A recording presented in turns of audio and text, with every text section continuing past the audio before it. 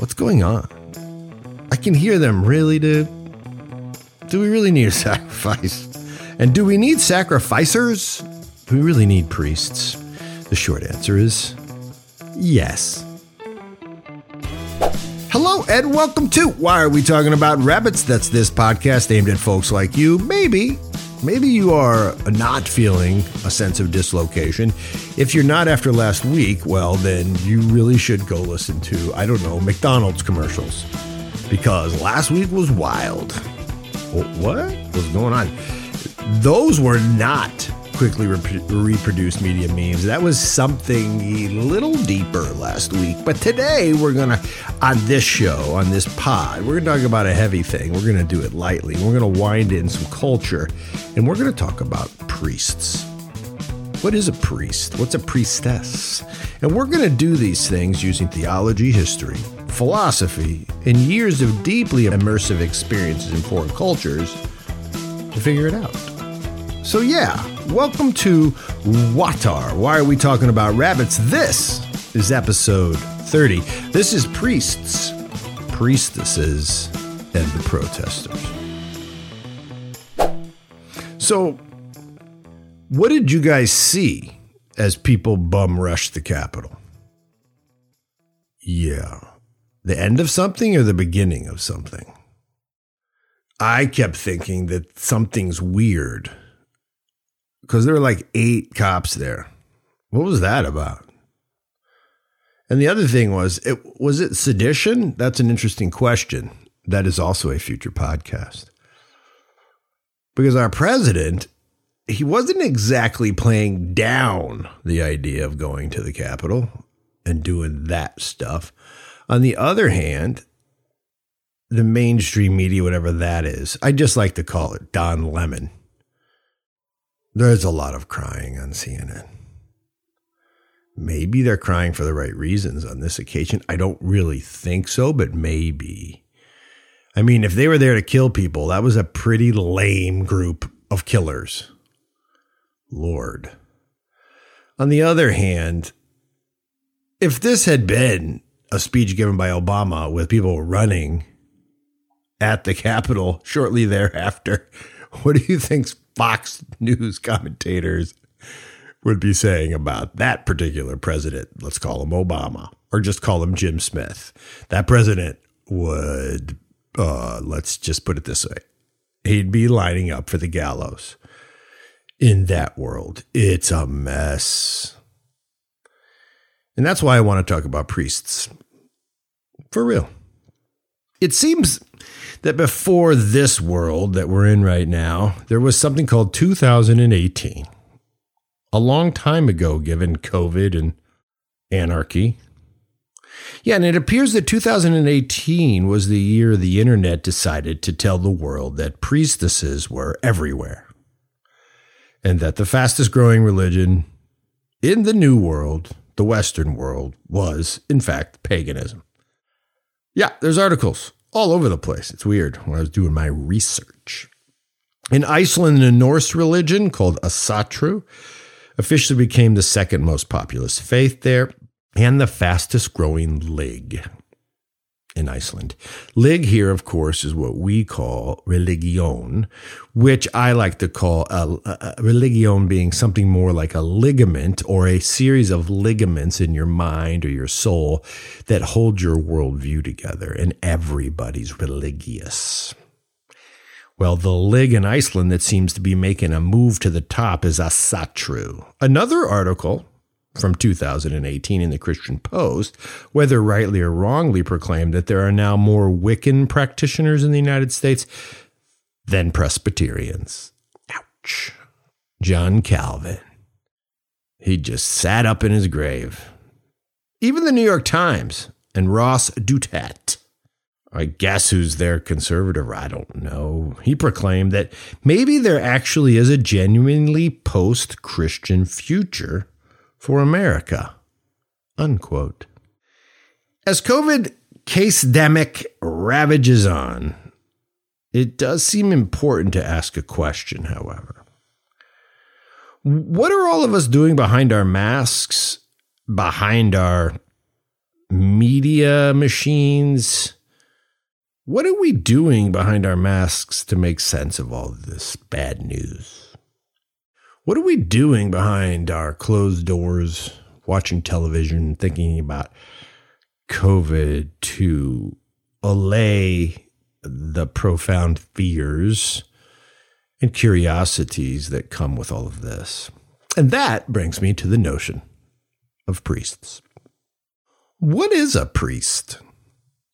And why is it that if we go back in time to the old world, that's on this show we just say 1650. I mean, I'm not a moron. I get that's not really how it works, but it gives you something to frame this whole conversation by. Or you can go and take our lightometer exam from episode 5 and find out just how old or new world you are.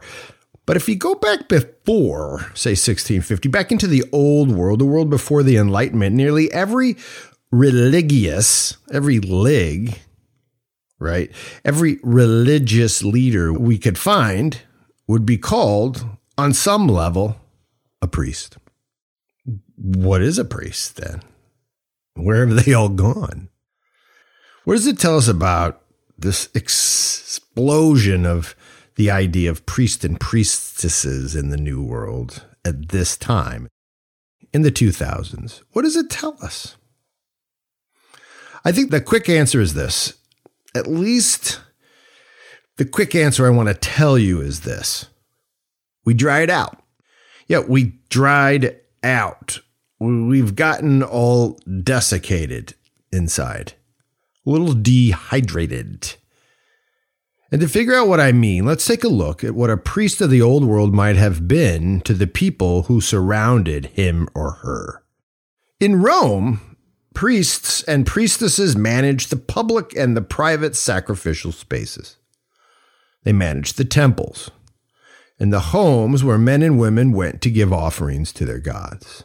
Sometimes Greek and Roman priests, and by the way, this is important, there really isn't a word priestess. That's not really a word in history. That word is mostly a reaction against the ordination of women priests in medieval Christianity. Priest is a priest. You can say priestess if you want, I guess. But sometimes Greek and Roman priests offered blood sacrifices. Sometimes they offered incense. Sometimes they offered precious metals. Sometimes they offered time or the work of their hands. Once when I was in Haiti, which is a very weird mix of old and new, this is in the early 2000s, I witnessed a most extraordinary voodoo service where they fell a bull. Yeah, like cut a big bull's neck with a machete and ba-damn, that thing fell. And it was done by a priest as a sacrifice to the goddess Urzuli, the goddess of love. And it was really interesting because it was done on behalf of a woman, I think she was an elite member of Haitian society who had been scorned by her husband. And she was asking Urzuli to get him back for her. And her method was a very bloody sacrifice. This is very much how it looked in Rome, too. You can see it in other places all across Central America and the Caribbean. Chickens get sacrificed by priests on behalf of believers. In West Africa, for Ramadan, I was asked to be the honorary sacrificer in chief. I was. I was given a sharp knife and asked to cut the throat of a goat. The goat, before I was asked to do this particular deed, well, he was held hard to the ground, sort of like knelt on, and his head was turned toward Mecca, and well, it was sacrificed. And I was the priest in the sense that I did the thing. I cut its throat. And now I just lost like half of the people who tune in. But I was being asked by the people of the village, by the imam himself, who was really the sacrificer in this case. I was being honored. I guess I could have flipped them off. Like, nah, I'm good. Yep, not doing that to your goat, which is just a goat. You're just doing a goat. You're killing a goat, man. You should do what we do and just hit it in the head with a really powerful bolt that comes out of a machine that they don't see coming. Don't actually hold it and have to kill it yourself. See what I'm doing there? I did it. And forgive me if you're mad about that, but I did it. And then we ate it. It was interesting. I played the role of the priest, and in some ways, that was intense. And I felt a power in that it helps to inform me about this thing we call priest. And what about the Christians? You know, every Sunday, there's a sacrifice on the altar. Well, most Christians these days have an altar. I should say some. That's a good question. Anyway, there's a sacrifice on the altar. In fact, that's one reason why churches right now during COVID are suing local governments. I know this is happening out in Seattle and all kinds of other places. These churches, both Orthodox and Catholic, but even others, right? These churches that have been totally shut down in certain states, these churches are suing because you can't have church without the altar. You don't just whip an altar into shape like in your living room. It has to be consecrated. There's other stuff going on. So when you shut down a church, you're actually shutting down the process of the bloodless sacrifice, which is kind of important for the people who practice that particular faith. In my case, it's Orthodox Christianity. The Catholics do the same-ish, right? Where there's an altar, you can't just abandon it in these traditions. They must be open in order to complete the sacrifice that is at the center of the liturgy. You can't really do it on Zoom. Do it, though, is not cutting off a goat's head, or at least its major artery. So what's going on here? What is the sacrifice thing? And for so many in the New World, why is it even still a thing? I can hear New Worlders. I can hear Uncle Seth saying, yeah, why is it still a thing that you do sacrifices? And what's going on? I can hear them, really, dude? Do we really need a sacrifice? And do we need sacrificers? Do we really need priests? The short answer is yes. The old world religions, the ligs, that way of seeing the world, it nearly always involved a priest because nearly all of those ligs involved a portal or a window. It involved a passageway. Those ligs of the past, those ways of seeing the world. And that window or that portal was always into the divine world. But of course, a window into the divine world is also a window into our world. For nearly all of these ligs, old world ways of seeing the world, there was a place where the magisterial and the divine met the mundane and the profane. There was always a space and time in and around us, humans, above us, humans, and in us that met something different, something else, something otherworldly, something divine. And it was in that space that the priest stood. It was what a priest was. A window way of sorts, through which and by which one world met the other. And what was the sacrifice? What's the point of it? Well, that was the way to offer to the gods a portion of our bounty, a portion of our gift as thanks, as gratitude, or as forgiveness, or as a way to keep things level, like in Babylon. All of Hammurabi's codes, they were all aimed, and there's lots of them. He was an old Babylonian king, Hammurabi, well, one of the most important, who wrote all these codes, a law code, and basically all of his codes were aimed at keeping his world, the Babylonian world, level. Because when something was unjust, it got the world out of whack. So the priest was always trying to offer sacrifice to keep it level. For many old world ligs, that offering at the altar was an appeasement, a way to satisfy the awe-inspiring power of the gods.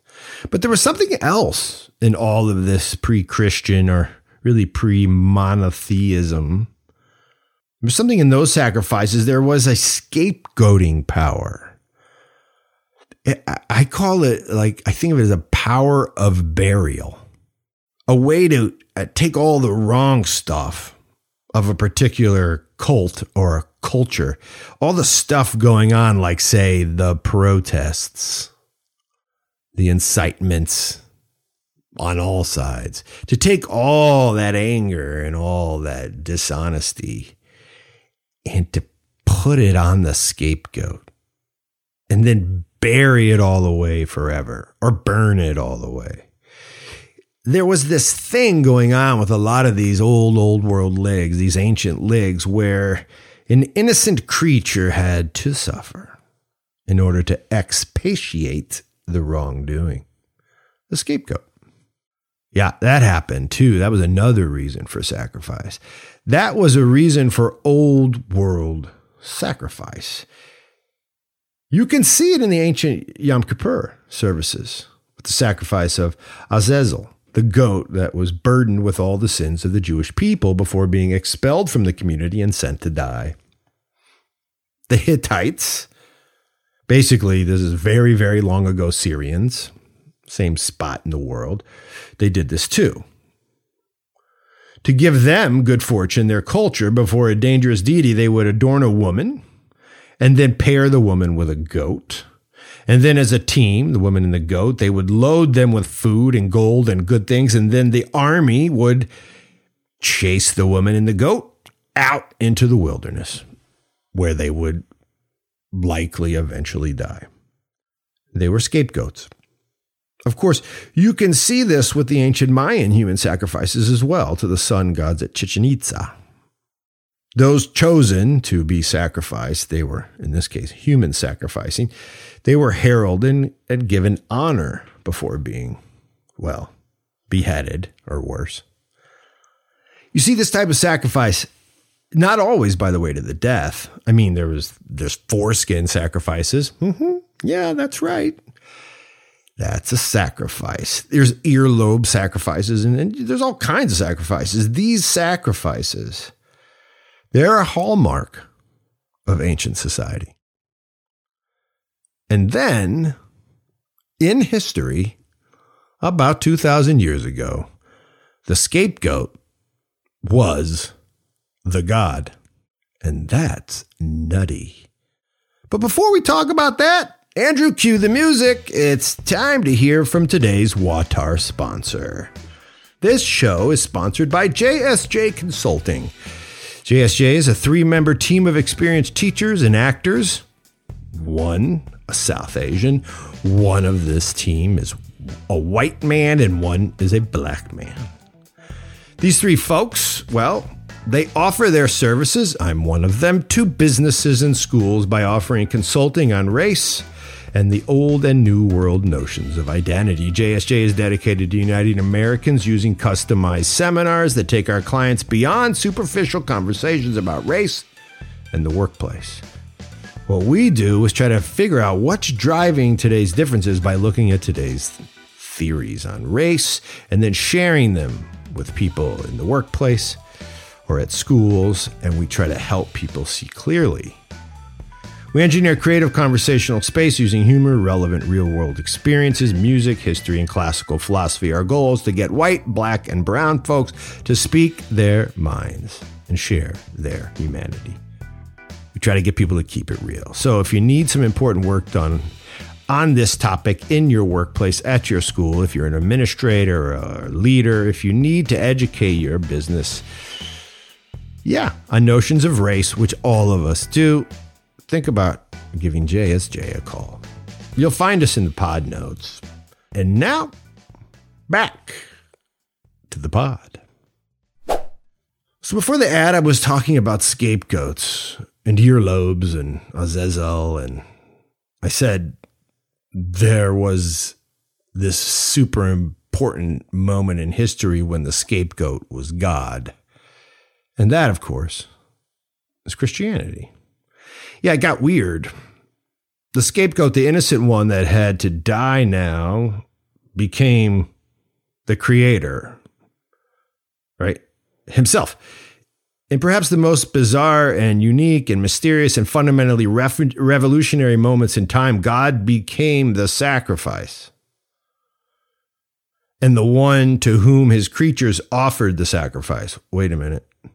God is the sacrifice, and God is being offered as the sacrifice back to God? That's correct. The sacrifice was God, and it was for God, and it was for us. That's the Christian concept. Things got turned upside down. It's a revolution. It was, and it is.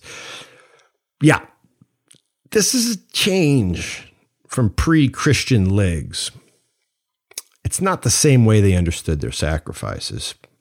And guess what happened as Christianity took its place in the Greco-Roman world? The blood sacrifices stopped. There wasn't a need for them anymore where Christianity was practiced, but there was still a need for the priest, the one who stood at the altar and offered the bloodless sacrifice. Someone had to do that. In some ways, the early Christian, the ancient Christian, the Orthodox Christian priest is really just a practitioner of sacrifice. Yeah, someone had to do it. And for the Christians, using the example of the Jews and their priestly class, the Levites, the Christian priesthood took form. Offering God to the world was their job. But then a very unique group of Christians began to think of themselves as no longer in need of a priest. These Christians were, in the past in the show, we've called them Protestants, for lack of a better word. Well, they began to see themselves as priests. Like all of them at the same time. They use the term the priesthood of all believers, which is a thing for sure. It's biblical. But for Protestants, whose movement was taking flight just as a lig, and right just before the birth of the New World, right during the Enlightenment, 16th and 17th century, this Protestant movement, individuals could be priests for and by themselves. And it's not by chance that that's also the same conversation that the enlightened philosophers were having. Individualism is being born from this idea. It's a very powerful idea, a very, very, very powerful idea. People could commune with God without the need for a priest. That's a different kind of Christianity from the one that was kicked off in the first century, right? And it led to all kinds of other conclusions about life. And first among these other conclusions was that an individual could also be an individual fully, a true Christian without the sacrifice. Whoa. Let me say it again. They could be a Christian without the sacrifice. Two things at once in that word. First, if you look at the modern day Christianity and say, America, the communion is not exactly at the center of the worship. There's no sacrifice for many Christians today. Think Joel Osteen. Wait, but is he a Christian? Let's just go with it. I mean, I'm not really sure, but for sure he's using the Bible up there and a lot. And he sure has a lot of people calling out Jesus' name. But anyway, for sure he doesn't serve communion. Or if he does, it's like on a special day when it's not on TV or something. It's not like at the center, right? The communion, the sacrifice, not at the center of Joel's activities. And there's a lot of preachers like Joel. Let's not say any more about Joel. Anyway, if you look, even in mainline Protestant churches today, communion is seen as a sort of symbol of sharing things together, a way to symbolize unity. That's why you can go into most Protestant churches and they'll give you communion because they want you to be like feeling at home. The actual body and blood of Christ, that's again a little weird. Let's not think too hard about that because is it though? right? Modern Christianity is asking these questions. Sorry to ask them on the pod, but I'm sorry. It's in everybody's head anyway when they go to church, if they do. So look, right. There are some Protestants who get it in the old way. They're old liggers because they're using the lig of the ancient Christians to say, yeah, this is both and at the same time. That is the body and blood of Christ. Welcome to that experience. But it's also bread. There are Christians like that. There's plenty of them, but there's a whole bunch of others that just look at it as a symbol. It's like a way to be in a community. It's dinner shared by people. But is it a sacrifice? Like, is it the sacrifice? And the answer really is no for most modern Christians. And not because I just said so, but because you can see it. You see the actual proof that it's not the sacrifice. And it's in the fact that there are no priests.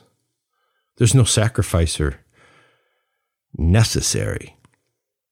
There's no need for the sacrificer because, let's be honest, it's not really a sacrifice anymore. We can all do it. It's just a thing, man. But here's the good news. Well, I don't know if it's good. You can decide whether it's good. But here's some news. The notion of the priesthood of believers is actually a notion well understood by the ancient Christians. It was never put away. They knew and incorporated this idea in all of their theology. They knew that every human being resides in the boundary between down and up, between dark and light. They knew that we all live somewhere on earth and in heaven at the same time. We are always living in this boundary between being and non-being. Ancient Christians, like so many ancient people, well, they knew that every human being was both God and man. And in that way, all human beings are priests, for sure. We humans sit on the window ledge. In fact, we are the window through which the light of divinity passes into the world. Yeah, it's nuts. And our job, the job of every God-man, well, is to be as translucent as possible. Let me say that again. It is to be as translucent as possible. We are meant to let the light pass through into the world. We are meant, in some ways, I like this idea, to be thin. We are meant to be light. Or better yet, so translucent that that which is passes through us and into the world, the fallen world in which we live. Now, it's starting to get sermon-y. Is there a sermon sound, Andrew, you could put in here? No. What's the sound of a sermon? Well, maybe it's Charlie Brown. Wah, wah, wah. Wah, wah, wah, wah, wah. I think that's the sound. Yeah, it's beginning to be a little sermon-y, but what I'm trying to really get across is this was a real thing. This is how people thought. And that thought itself changes culture, man. That thought itself, repeated over and over again into the lives of children, you carry that around with you. And though I believe it to be true, whether it's true or not, it becomes a part of culture. And that's what this show's trying to explain. And so that's what a priest is. But not all priests are priests. Even if all humans are priests, see, it's going to get a little paradoxical. Even if all humans are priests, not all priests are priests. See, the priest concept that this episode 30 is talking about, that concept is forever married to the notion of the sacrifice. Priests are the sacrificers of the holy things, and that super Jewish and super old world idea and super Christian idea is not a super new world idea. Let me end with a funny story. It's a Bible story. I know. Wah, wah, wah. But it's got a twist. The twist is not mine. It's a priest's twist, ironically. It was told to me by a priest who I admired still to this day very much, but he has died. His name was Father Thomas Hopko. And here's his story. It's the one he told me and my wife, who at the time was just a woman I knew, who I took to go see this priest speak. There's a hot date, huh? It was like 25 years ago. Here's the story he told. There was a father, and he had 2 sons. And one of his sons was wild. Oh, it's the prodigal son story. If you know it already, bear with us, but watch what happens. There's a twist. The prodigal son, yeah, that's right. Well, he's unruly, and you can kind of say he has ADHD, and you can kind of say he's rude. I don't know if he's spoiled, but he definitely wants what he wants. And what he wants in the story is his inheritance. He wants the cash money that'll allow him to go and be the person he really wants to be. He's like all of us. He's an American consumer. I want what I want, and I want it now. And his father gives it to him. And in the story as told by Father Hopko, he goes out, and you know how it goes. Even if you don't, it's pretty self-explanatory. He gets wild. He loses his money. He falls in with some ladies. He gets robbed. He gets hit in the head, and he ends up working at a pig pen. Now, the pig pen is a really important part of the story because he's a Jew in the story, and you don't really want to work with pigs if you've been raised a nice Jewish boy. But he is. He's not just working with them. He's actually living in the pig pen. It's like his pad. And he's sleeping in the mud. And one day, as Father Hopko tells the story, Father Hopko imagines that the prodigal son gets up one morning and says, you know what the problem is? And this is the part of the story, the actual story where he goes, I need to go home. But Father Hopko said it like this. He wakes up on this particular Tuesday and he says, you know what I really need? I really need to get out of the mud because it's wet. And it's really eroding and degrading my skin, and it's making myself and me closer to death, and I want to fix that. So what I'm going to do is I'm going to lay some boards down, and I'm going to sleep on the boards tonight. Nice job, smart move. Then he adds a wall, and then he adds a beautiful roof, and then he adds windows. And he keeps building his house and eventually gets some curtains because, you know, that sun can be kind of bright. And pretty soon he realizes that he's created a space that's not the pig pen anymore. But, as Father Hopko puts it, is it really not the pig pen? Isn't it kind of still the pig pen? Well, outside he's got his pigs and inside he doesn't. And he goes to work every day and he realizes if he puts up a fence, he barely has to deal with the pigs. And that gives him more time to build another house and maybe even get a pig pen wife. And the story goes on.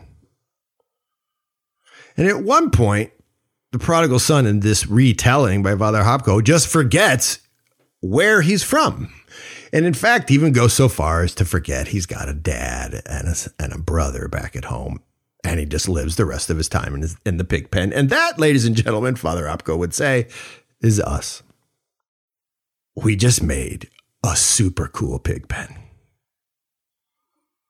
with a space force to protect the pig pen.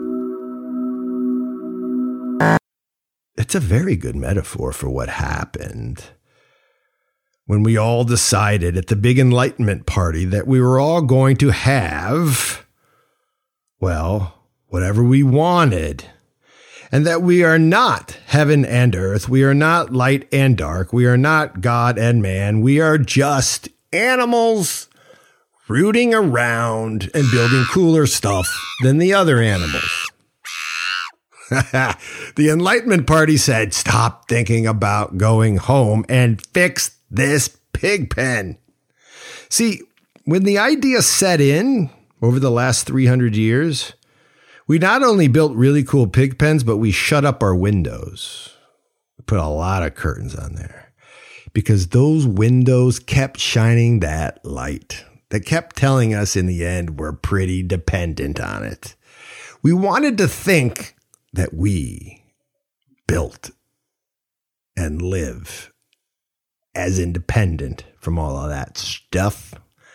We don't have to go home. We stopped even knowing what it is to go home. And see, when you live like that, you don't need a priest because all he's going to do is remind you. It's just going to remind you of where you came from. And that ruins the pig pen party. Yep. Now we just consume stuff to make our pig pens really, really cool. But guess what? We've always done that.